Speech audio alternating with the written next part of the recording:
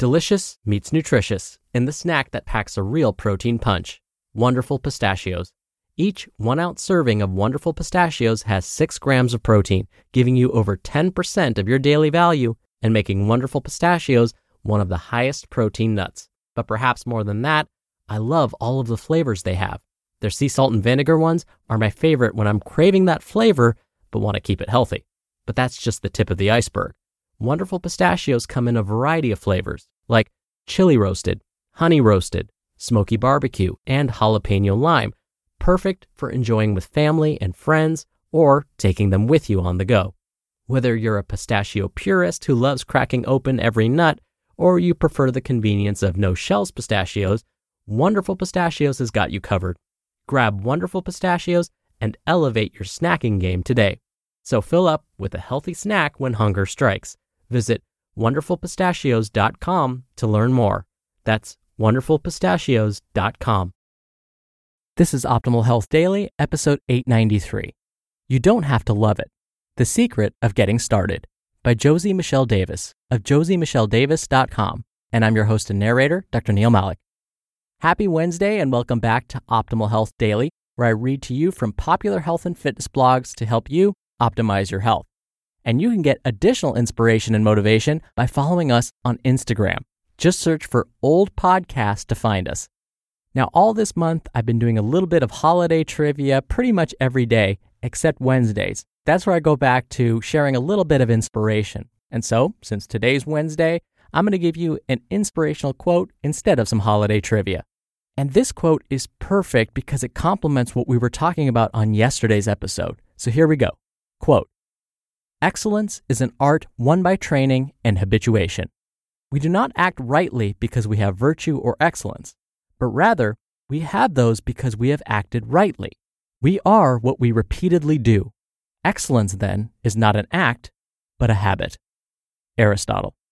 Yesterday's episode, that was episode 892, was all about goal setting and habits. And so again, I thought that was the perfect complement to what we just talked about.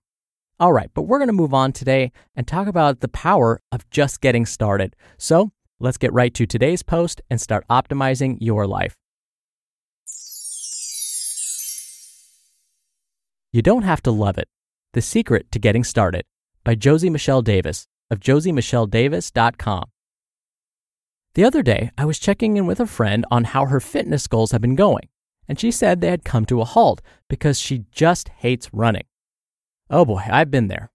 If you think that I was born loving to run, work out, meditate, eat spinach, or basically any of the other things I do on an almost daily basis, well, let me just tell you, you're wrong. When I started running, I hated it. If they handed out world records for how incredibly bad you could be at running, then I would have easily won. My breathing was so bad, I felt like I was constantly being strangled. I got side cramps like you wouldn't believe. I was slow. So slow. In fact, I am still incredibly slow compared to most runners. When I started going to the gym, I hated that too. I felt like everyone was looking at me, probably thinking about how I was using every single machine wrong. All I wanted to do was get the heck out of there. Don't even get me started on my switch to working out in the morning. That just felt like some type of cruel and unusual punishment. But I didn't stop running.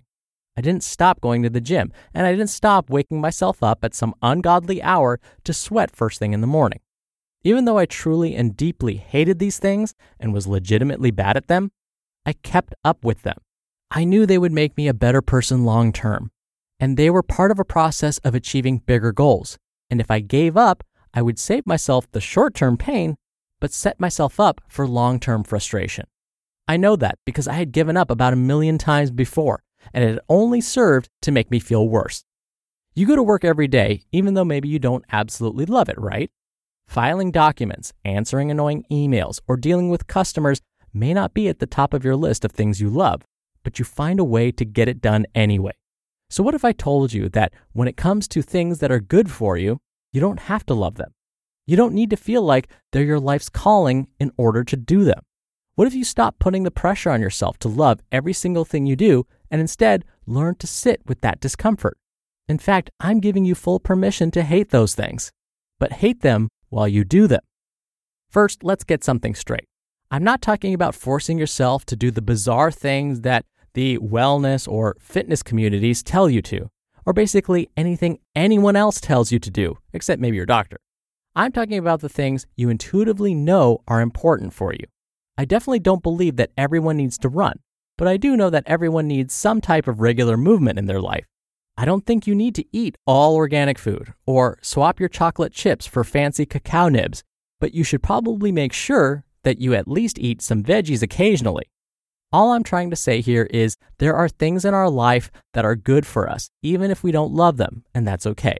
It's okay not to love them, but never eating a vegetable because you don't love them is probably something you need to work on getting over. This is definitely not just about exercise or eating right. It'll probably come up with almost any habit you try to build in your life. Let me tell you, I still don't love waking up at 5 a.m., even though I've been doing it almost every day for a year. I'm okay with the fact that I'll probably never love it, but I can see how much good it does in my life, so I keep focus on that instead of constantly talking to myself about how much I hate it. Learning to sit with the discomfort of not liking something, but pushing through it anyway, has taught me so much more than I ever would have learned by avoiding tough things. And who knows, you might find yourself ending up like me and learning to adore some of the things you used to absolutely loathe, like running. You just listened to the post titled, "You Don't Have to Love It, The Secret to Getting Started," by Josie Michelle Davis of josiemichelledavis.com.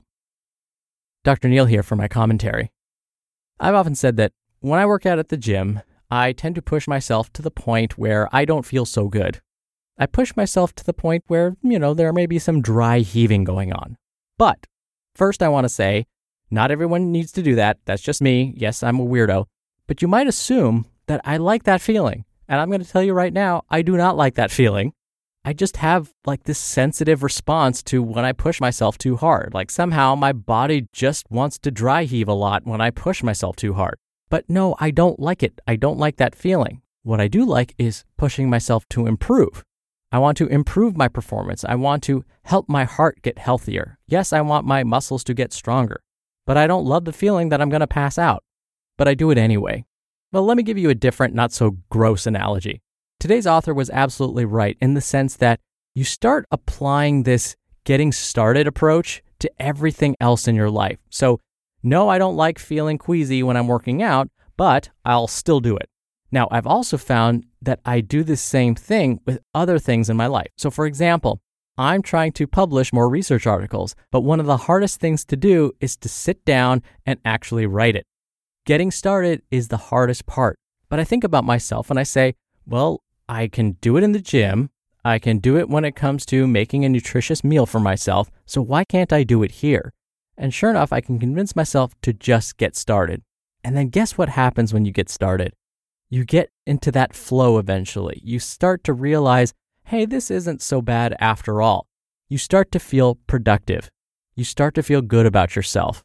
And that momentum means a lot. When you start to feel better about yourself, it'll make it more likely that that behavior occurs the next day.